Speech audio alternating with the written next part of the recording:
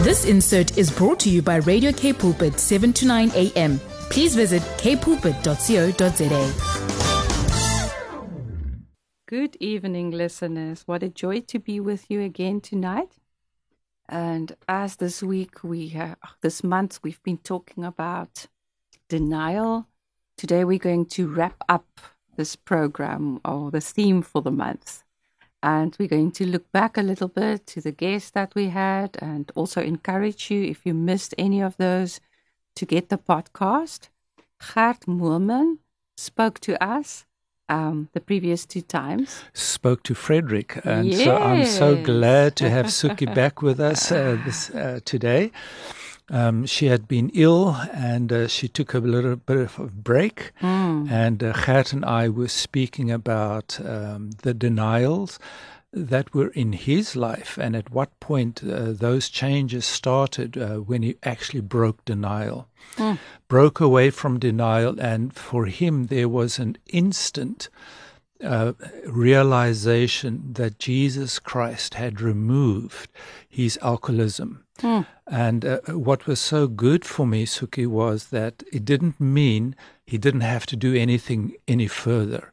So from that point, from the point where he realized he has to break away from denial, he started attending AA and NA, and through those safe communities, he was able to get victory over his alcoholism and his drug addiction.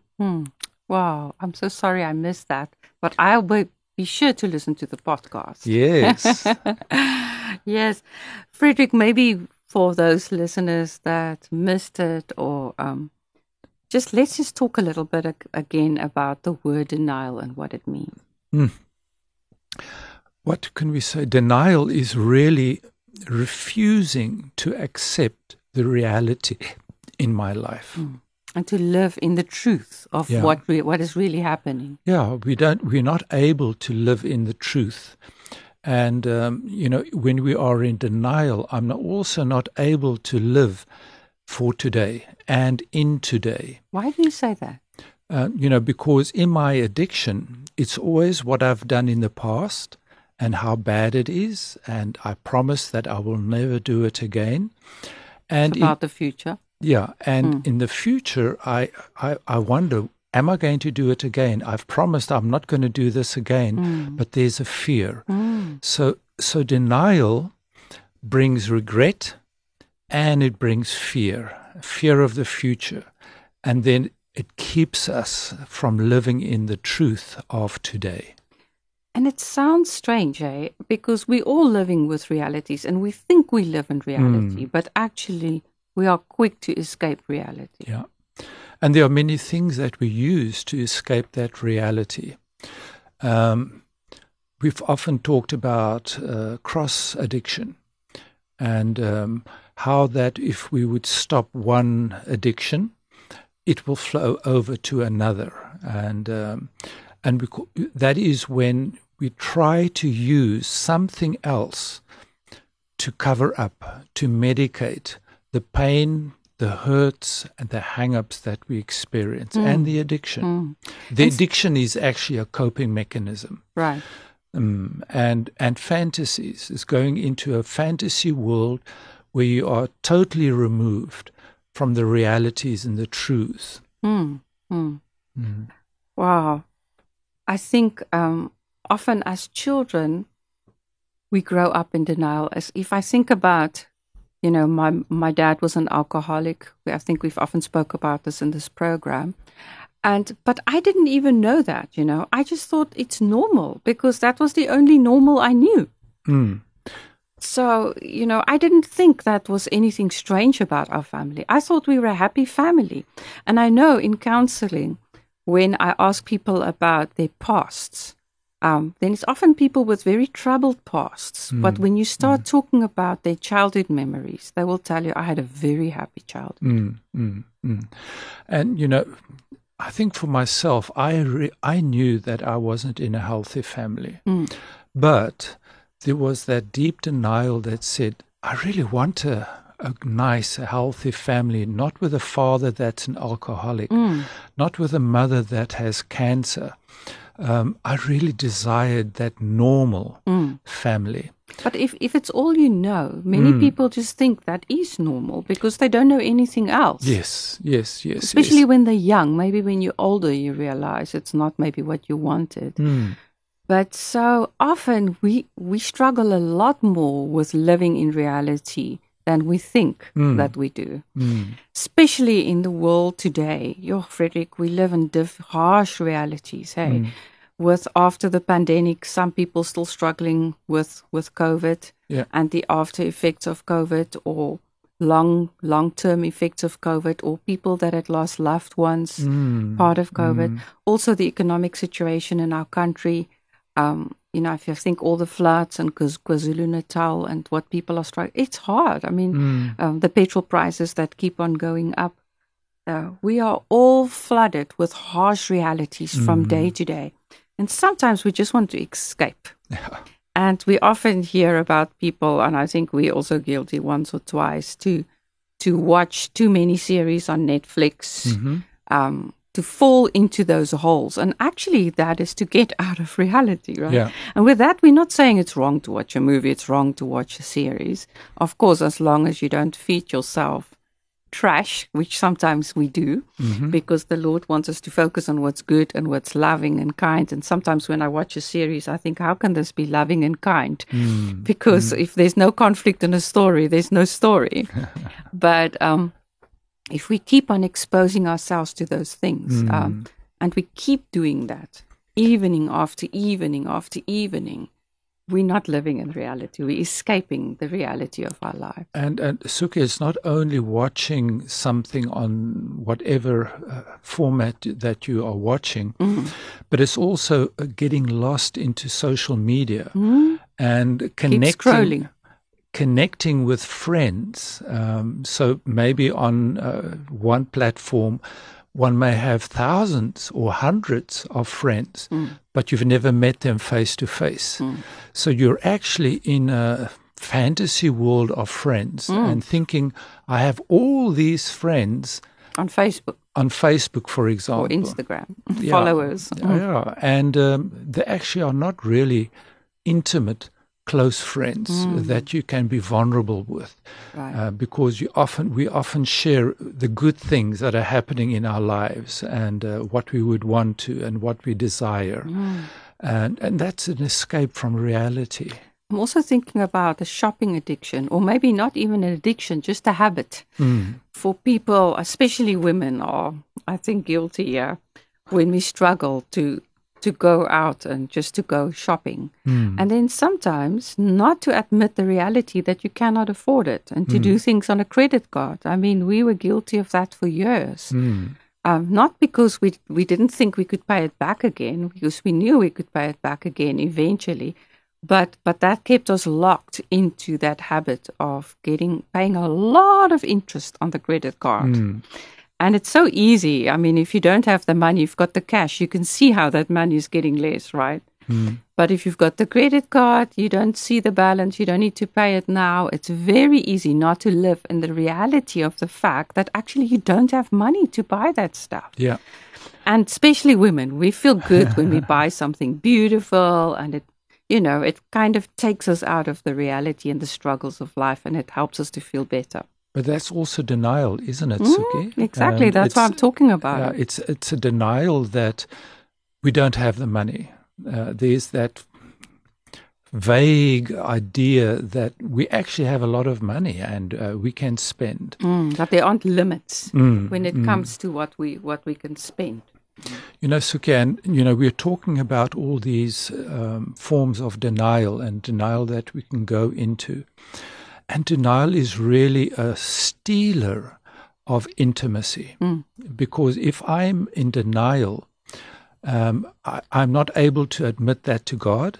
I'm not able to confess and to lay my hurts, my hang-ups, my habits before the Lord, because that is intimacy. We see how intimate David related with the Lord through his Psalms, when he was angry with his enemies, wanting God to take vengeance and to strike them down, he was sharing his deep, intimate feelings and thoughts resentment, and pain, anger, everything. frustration. He was laying before the Lord.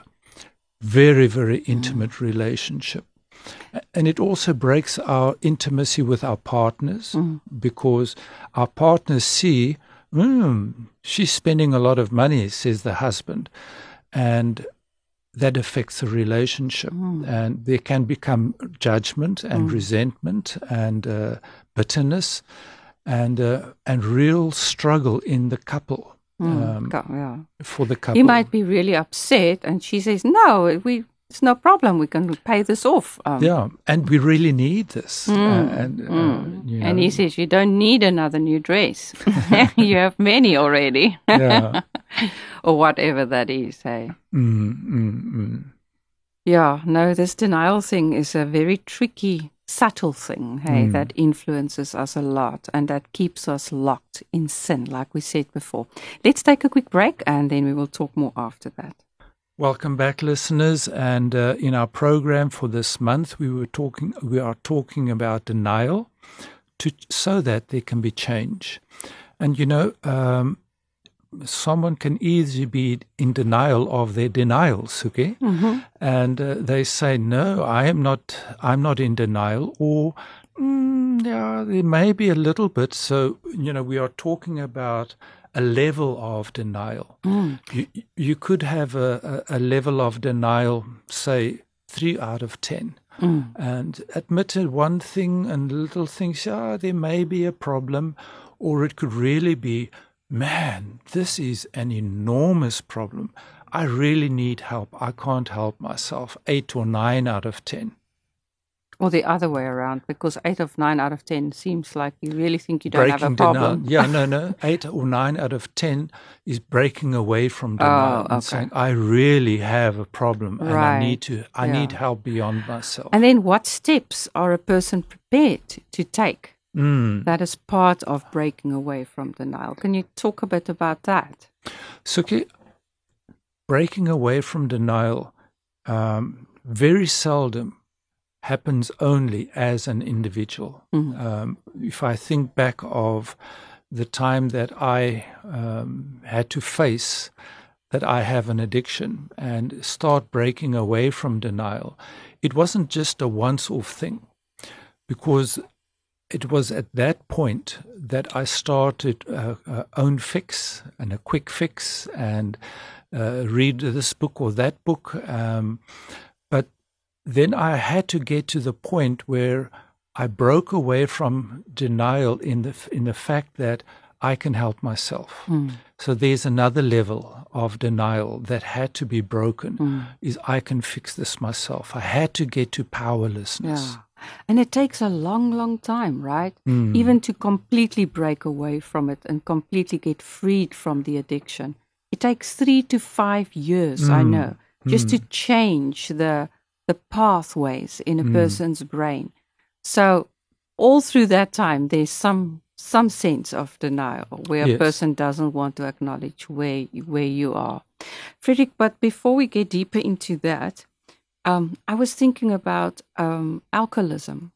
Very often, an intervention is needed where a professional person will come and the family will come together and tell this problem that he's got this addict that he's got a problem, especially if it's maybe a substance abuse, a drug addiction or whatever, because it would be so difficult, just about impossible for one person. Like before in other programs before, we spoke about how I came out of my denial and I started rocking the boat. But in a problem with some substance addictions, also like alcoholism or maybe drug addictions or gambling, the person might be so deep and that one person cannot bring that person to reality. Where more people, where an intervention is needed. And an intervention like that, a professional person will often get the family together, or maybe even people from that person's a work manager or someone that will come in. and to talk. Because often the addict will think, well, I still have a job, so what's the problem? You know, I can be clean between 9 to 5, and doesn't realize that from 5 to 9, the person is everything but clean, and the effect that it has on the times when that person is at work, because it would affect that person, right? And how it affects the intimacy, their relationship with their partners or with those closest to them. Their family members. The family members. Because often the drug, the addiction, the person has, the addict, the person struggling with the addiction has their greatest relationship is with the substance of choice. Yeah. So their relationship is with the addiction, not with people. So often the people in the family are suffering because this person is disengaging. This person is not part of the family. So Frederick, what I remember is that I had grown up with my dad that was an alcoholic. He was not involved in the relationship at all. He was sitting there with his glass on a specific chair, very passive and not part of the family. Absent, very absent. But when the addiction started causing you to be absent, I didn't realize it. Actually, in our relationship, you were absent a lot, even before the addiction became a problem. Yeah, before it was revealed. Yeah, I thought, this is just what men are like. Men are like that, you know. They're not very present and they're not really involved. They just do their own thing.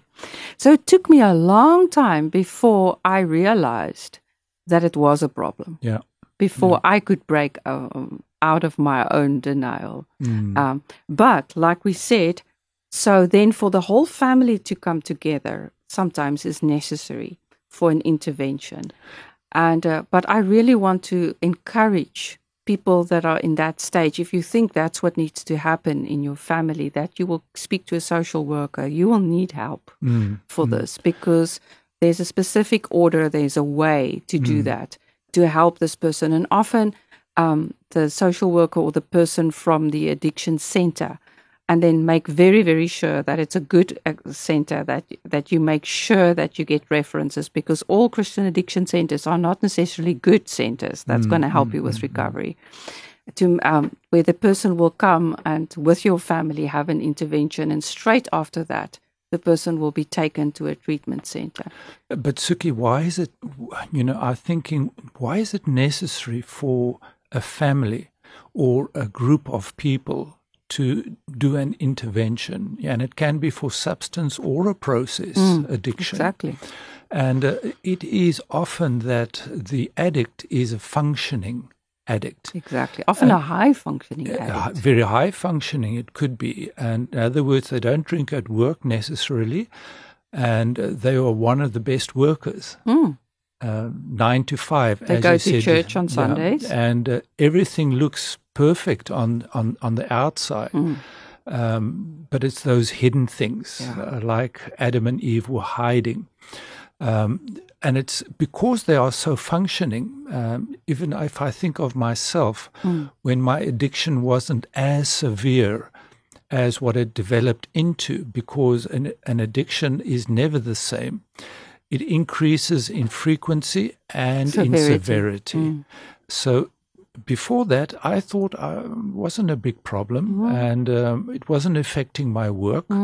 I was still able to function, and that helps the denial, to stay in denial. And that is why, even when my spouse, my dear wife Suki, was telling me there's a problem, I couldn't really understand that is a problem. And I think that is often the case with functioning addicts, is that when their partner tells them they have a problem, they just say, "But I don't."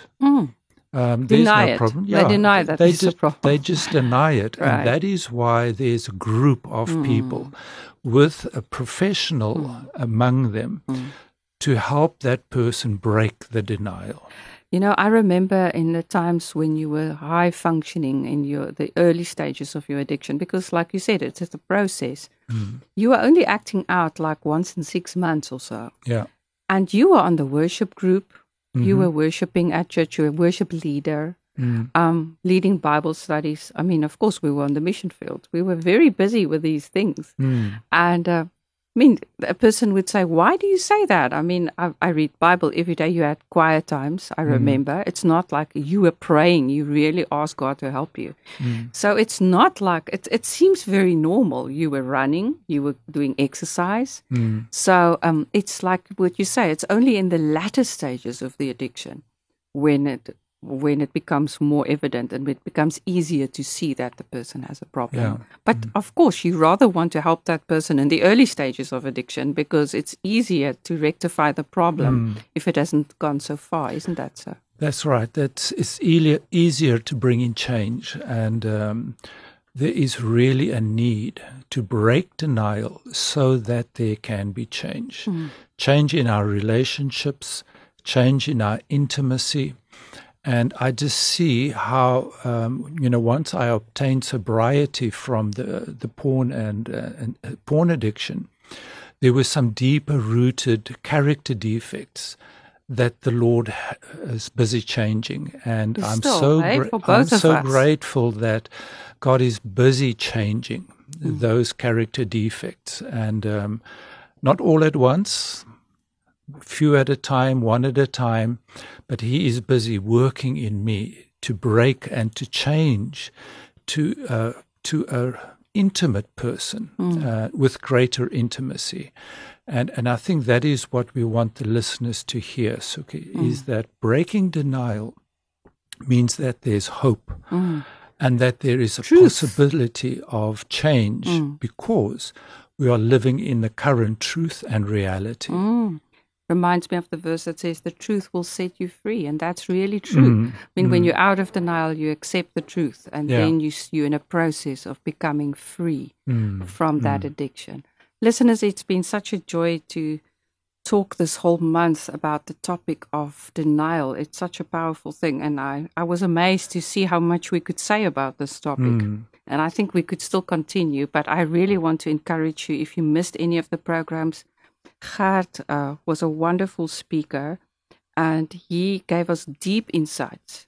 So if you're struggling with denial or you wonder what to do, go to those programs, go to one of those podcasts and refer it to some of your friends that you know, family members maybe that are struggling with an addiction, that they can get the information that they need and the courage and the hope to move forward and to break free from shame and guilt and denial so that the truth can set them free. Absolutely. What a wonderful privilege, Suki, to know that Jesus can take us out of denial and into His freedom. He can restore us what the locusts have eaten, even though it will take a long time. Yeah, and that's what we talk about in our program is reality, restoration and redemption in the face of addiction. So, listeners, there is hope, and please get to our podcasts or please write to us what your experience has been and share with us what you are experiencing at Frederick, without the C, Suki, at kpulpit.co.za, or go to the podcasts. It's kpulpit.co.za/podcasts/intimacy. Until next time, listeners, God bless you and keep you. Amen. This insert was brought to you by Radio K Pulpit, 7 to 9 a.m.